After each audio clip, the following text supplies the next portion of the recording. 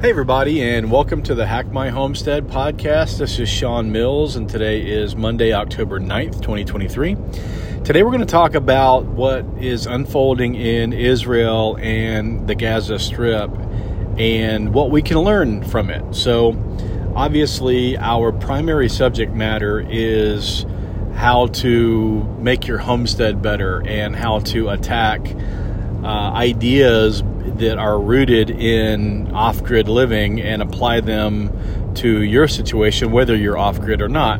But at the same time, it's important to keep, up to speed on what's going on in the world, how we here in the U.S. at least are reacting to it, and if you're not in the U.S. listening to this, how your country is reacting to it, and what we can learn from it, because it's obviously a tragedy what's going on, what happened Saturday, as well as the response.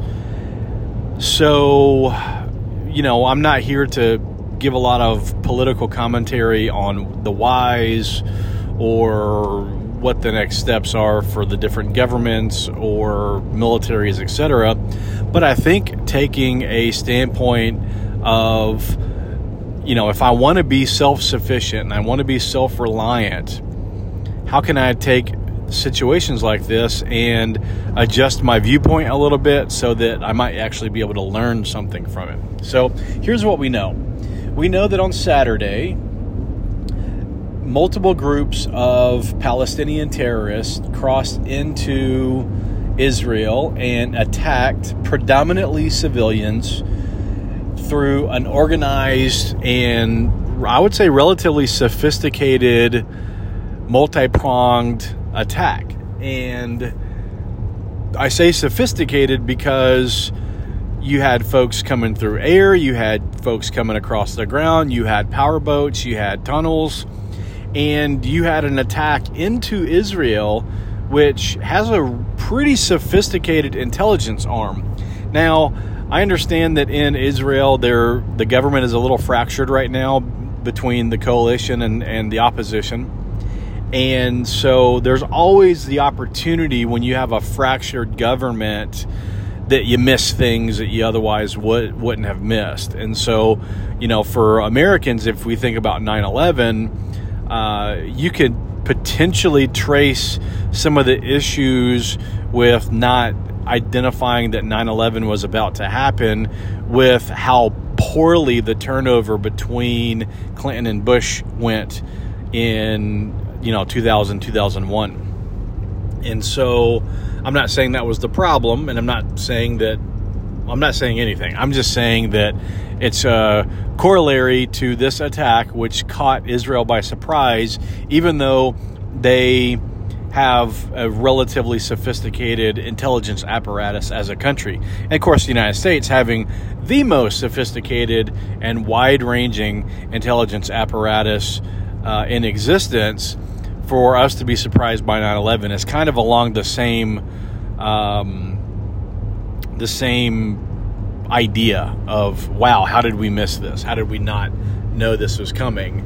So there's that, but that's not really what I want to focus on. So you've got the attack that happened. It killed hundreds, as of now, of Israelis. Multiple thousands injured, potentially multiple hundreds taken hostage and treated pretty poorly. There's some pretty graphic and gnarly video online of a bunch of things that cannot be described in any other way than war crimes. And then over the last 2 days, you've had the response from Israel. So the initial response is we have to beat them back across the border. Then we start targeting what we believe to be command facilities within the Gaza Strip. And then I heard today that they're essentially placing Gaza on a full-on siege. So no food, no energy, no fuel, nothing is going to be crossing the border. Now, you do have the Egyptian crossing on southern Gaza, and so we'll see what happens with that if the Egyptians do the same thing in terms of, not allowing things to cross the border. And so that's yet to be seen. But in any case, you've got essentially what right now is a full-on war between Israel and the Palestinian state in Gaza. And then at the same time, Israel is looking over at Lebanon with Hezbollah and looking at the West Bank and looking at Syria and so on, and saying, okay, we have to keep an eye out over here, because if we focus all of our vision on Gaza, then we could potentially be blindsided from one of the other Arab states that claims to not want us to exist. And so it's kind of a crazy situation. And I won't get into the politics on whether Israel should exist and whether Jerusalem should be in Arab hands or Jewish hands or any of that. Like, I'm not talking about that. I'm not aware enough of all of the nuances of the situation to actually have a well-formed opinion on any of that.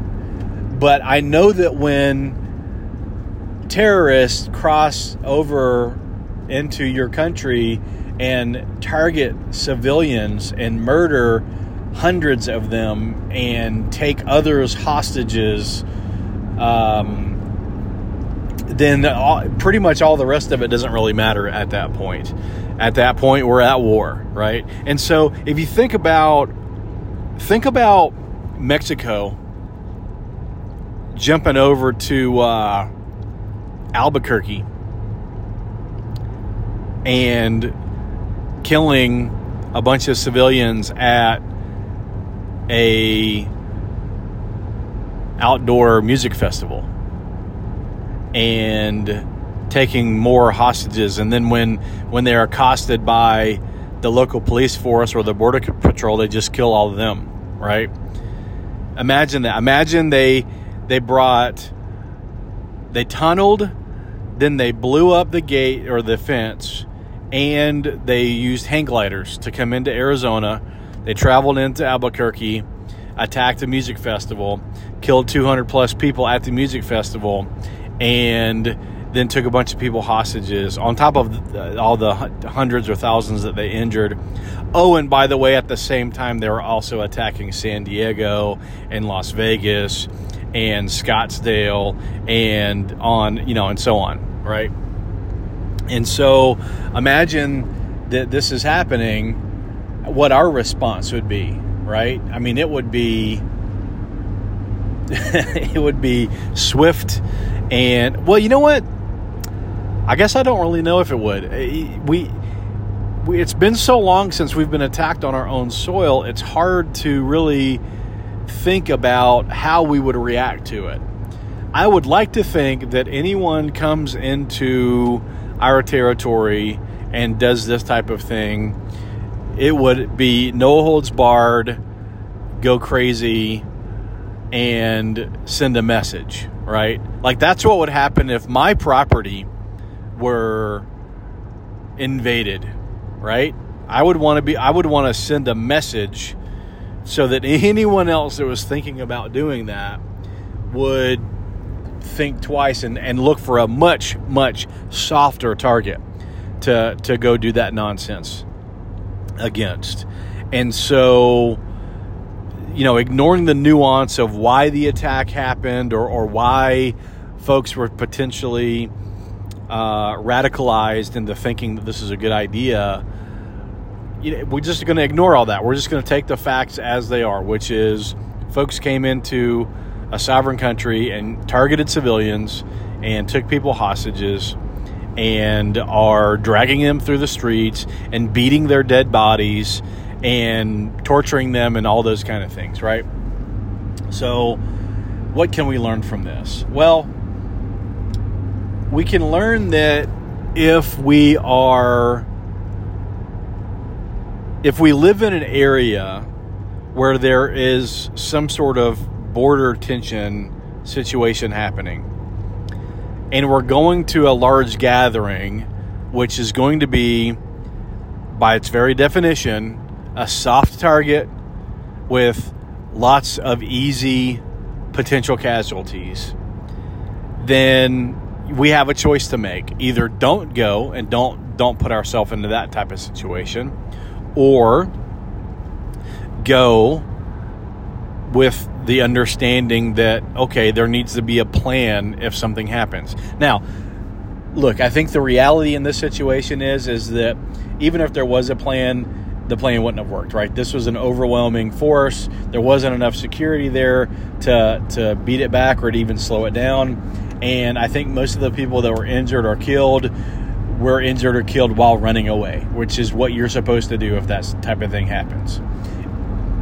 And so I can't really say that thought process would have adjusted what happened at that specific place. But again, this is going to sound a little crass, and I hope it doesn't. I hope everyone hears what I'm trying to say rather than focusing on the clunky way I'm going to say it. But you've heard people say, don't go to stupid places and do stupid things with stupid people, right? Or what's the other one? Play dumb games, win dumb prizes, or whatever, right? And so I'm not blaming any of the people that were at this festival. All I'm saying is that I think that they were lulled into a sense of security because it's been so long since there was an attack on the Israel side. There's been stuff that's popped up on the Palestinian side, both in the West Bank and in the Gaza Strip, but there hasn't really been any terrorist fighting in Israel for a while. And so when you're thinking about going to a music festival on the border, you're not thinking about the fact that, oh, by the way, there's a whole bunch of people on the other side of that imaginary line that we all agree is there even though we can't see it, that hate us, that want us to die, that believe that their God has told them that their duty is to kill us. And they have convinced themselves of whatever slights necessary to think that it's a good idea to kill women and children, right? And I think that when stuff like that doesn't happen for a long time, you get lulled into that sense of false security, into that thought where it doesn't even enter your consciousness. And so I think a heightened level of self-awareness is important. And I think that if we end up in a situation in the United States where we have a sort of fractured, territory type situation, whether that be a rural urban fringe, whether that be, Chicago versus everything else, or whatever it might be in the future, it makes a lot of sense to be vigilant about where we're going to be and sometimes make the decision to just not be there. So I can't say that if I was in a similar position, I wouldn't have gone to the music festival. I love music festivals, but just from the outside looking in, and of course hindsight being 2020, it's like, why would you put a soft target with that many unarmed, untrained civilians with no real chance of beating back any sort of incursion that close to the border? And we probably will never know the answer to that, It's possible that there were conversations about it. It's possible that there were no conversations about it. It's possible that they just said, there's no way that these guys are going to attack a music festival. If there's going to be any sort of violence, it's going to be focused on where the cops are or not the cops, but where the security forces are, right? That's the people that they're going to try to attack. So who knows? Obviously, we were caught off guard on 9/11 here in the States, and afterwards it was like, well, no one knew that they would fly a plane into a building. It's like, well, actually, some people knew that because there was conversations about that exact thing. But when you're evaluating all of these different ideas and thought processes and trying to figure out which threats are credible and which aren't, the idea that you pick someone, you pick one like that and say, okay, well, how do we protect against that? I don't know. So, I'm aware of the fact that sometimes when you're having a conversation like this close after an event like this, it sounds like victim shaming, right? It sounds like, well, if they just hadn't gone there, then everything would be fine. And I'm not saying that. I am saying that I wonder if any of the folks there really realized the fact that that was kind of a dangerous place to be given the circumstances. And, then you look at some of the other areas. I mean, some of the other areas, it was literally people, they were going door to door. And so if you're in a neighborhood, number one, if you're in a neighborhood, you're much more likely to have to deal with something like this than if you're in the country, right? And the reason for that is, well, it's pretty simple. Soft targets. Why would you travel further away from your point of origin to go out to somewhere where some guy probably has 10 guns in his house, and if you don't get him before he gets you, he's got plenty of property to bury you in or pigs to feed you to, and no one will ever know, right? Versus, let's go to the city where people have been brainwashed into this false sense of, oh, well, if there's a problem, I'll call the police. Well, then what are you going to do in the hour in between calling the police and the actual police showing up? Police show up after crimes happen. They don't show up and prevent crimes from happening. And so that's kind of like the next thing is, you need to be aware of the fact that the police are not going to get there before a crime happens, and they are not required to respond regardless of what the situation is, right? The shooting in Uvalde showed us that. Uvalde, Texas, where the guy went in and attacked the school, and you had police just outside afraid to go in, right? And it's one of those situations where on one hand, why would you expect one human to put their life on the line and go into an unknown circumstance to save the life of another human that they don't know, right? It's real easy to talk about what we would do for our kids or our family members or even our good friends, but I just showed up at this school. I don't know anyone here. My kids don't go here. I'm supposed to run in. I'm supposed to run towards the gunfire.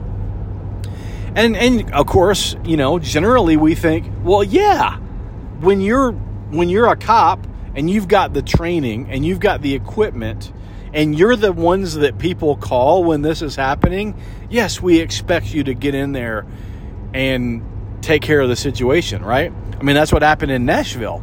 When the Nashville school shooter, cops showed up, went straight towards the gunfire until they found the person with the gun, and then they ended the situation, right?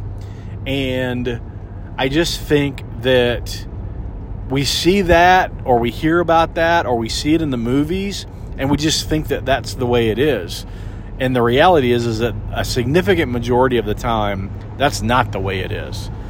When someone shows up at your house with bad intentions, you better be ready to take care of your own business.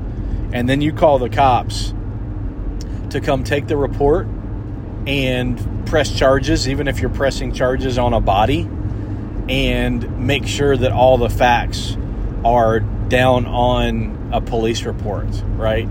That's the way. That's what you do with police. Not call them while you're hiding in your closet, hoping that they show up before the guy kicks your closet door in.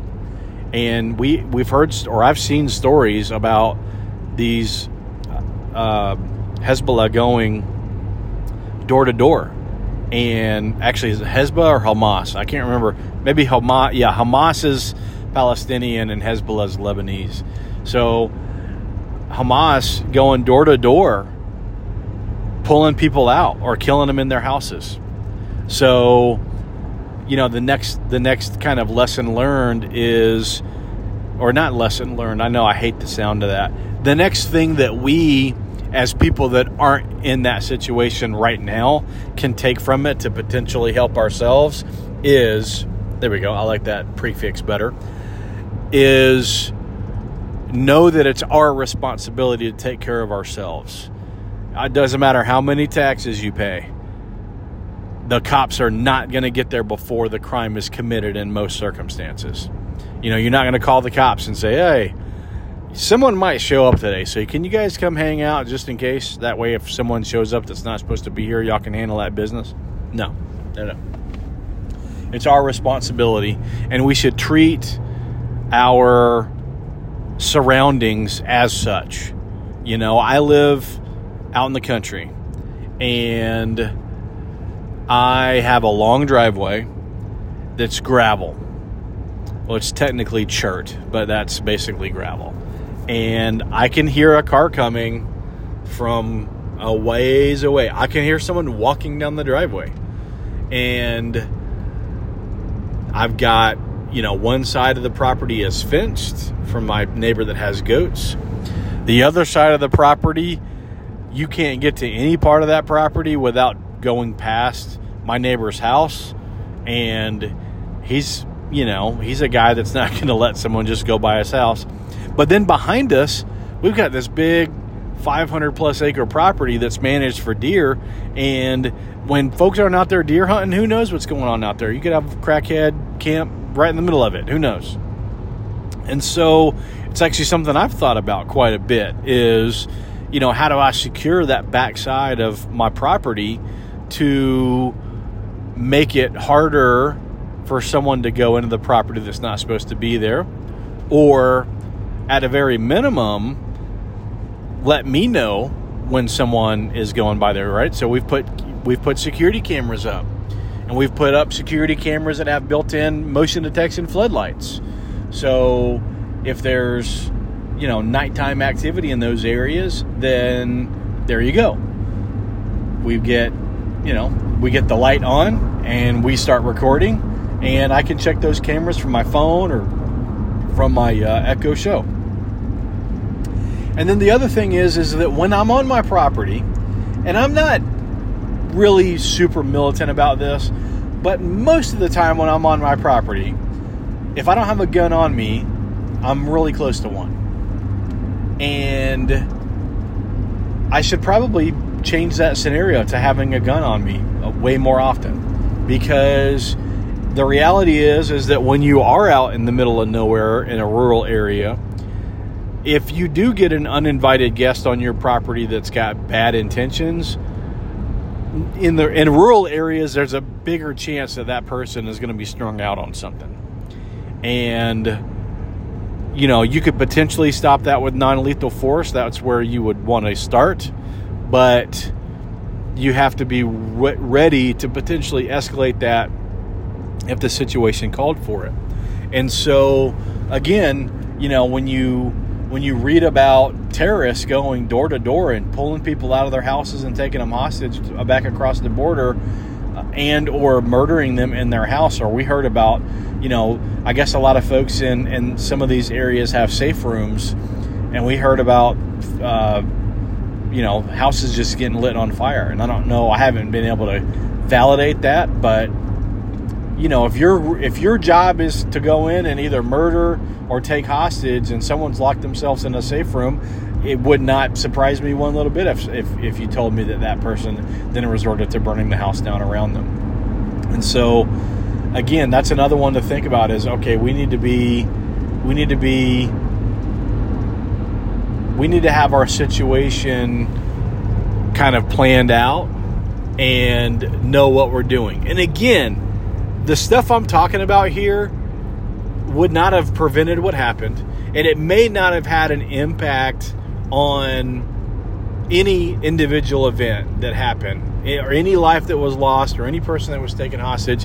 But that doesn't mean that we can't learn from it and potentially strengthen our position.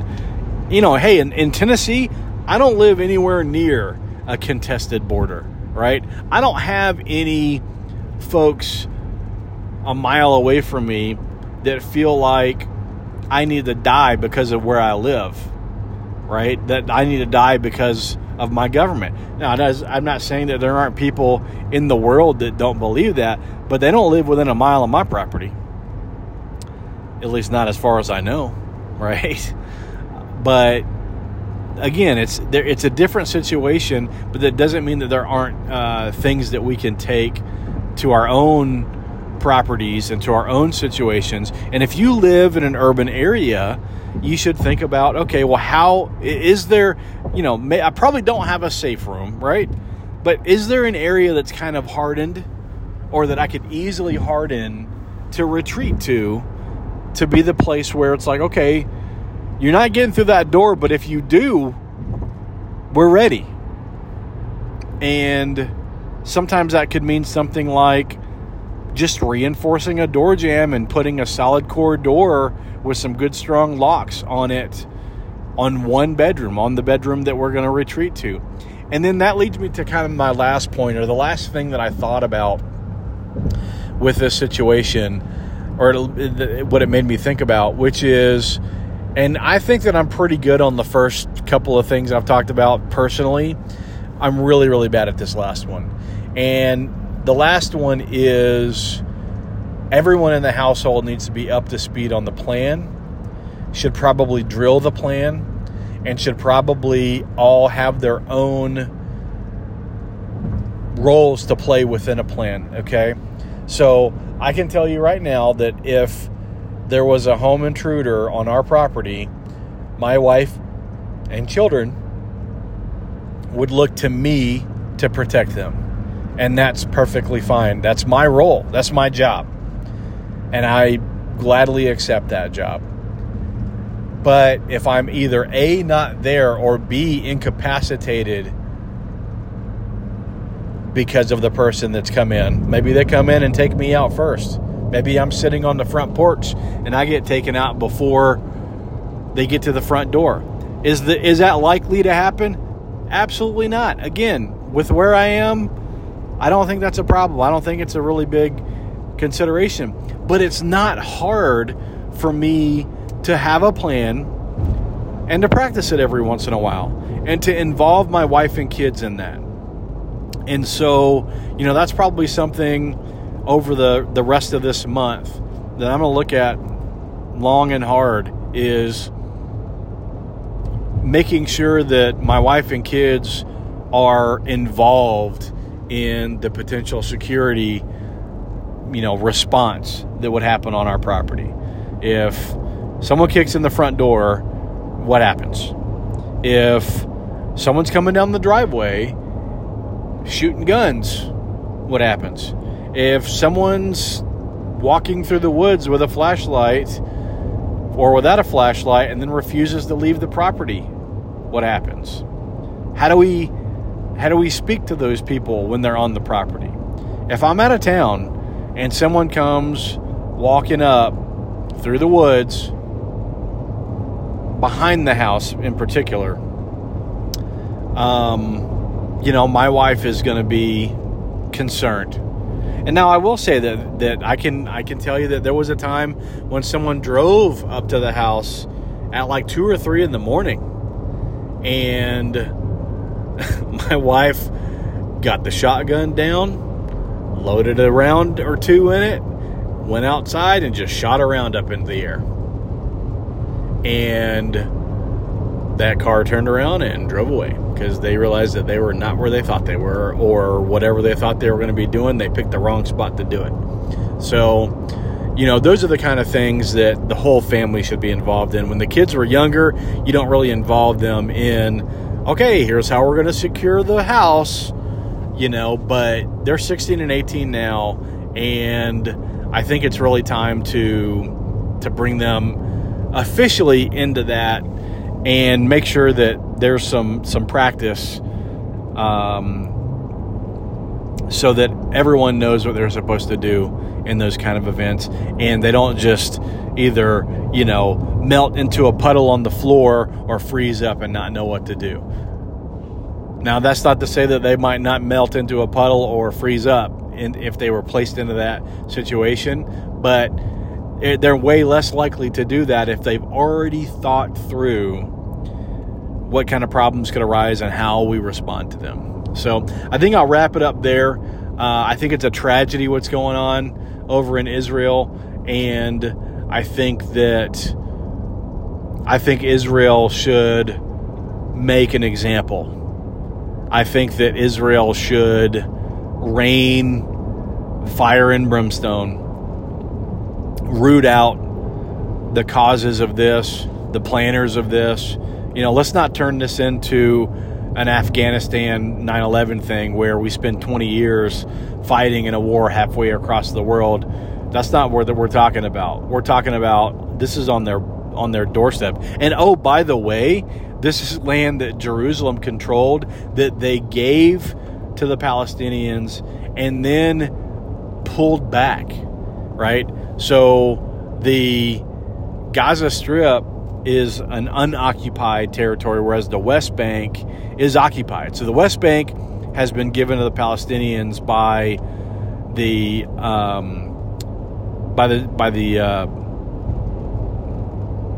Israelites, and I think that's right, Israelites? I'm having a hard time there. The people of Israel, the Israeli government. There we go. And it's occupied because they're like, we're going to make sure that if something happens, we know about it before it starts happening. Whereas Gaza was given to the Palestinians, was overtaken. Basically the government was overthrown and these terrorists took over. And since then, Egypt and Israel have kind of had a blockade. So, the locals there are suffering because of what their government is doing. But at the end of the day, this is an area that, Israel would have been well within their rights to either A, say, no, sorry, there is no such thing as a Palestinian state. You're not getting your land. We don't care what you want. Or they could have said, well, we'll give you the land, but we're going to maintain a military presence. We're going to occupy this area so that we know what's going on and we can keep an eye on y'all because we don't trust you. Neither one of those things was the case here, and I think that it'll be interesting to see what happens after this, right? Because I believe that Israel will probably occupy the entire strip, and maybe they'll stay. We'll see. It'll be interesting to see what happens. But, at this point, I hope that whatever happens, the civilian loss of life is minimalized and that as many of the hostages taken as possible are rescued and brought back home. But that's kind of a story for a different day. So with that, I know we got a little bit deep into the weeds. I will go ahead and wrap it up there. If you guys have any questions, comments, or concerns, you can email me at Shawn, SHAWN, @hackmyhomestead.com. And we'll talk to you next time.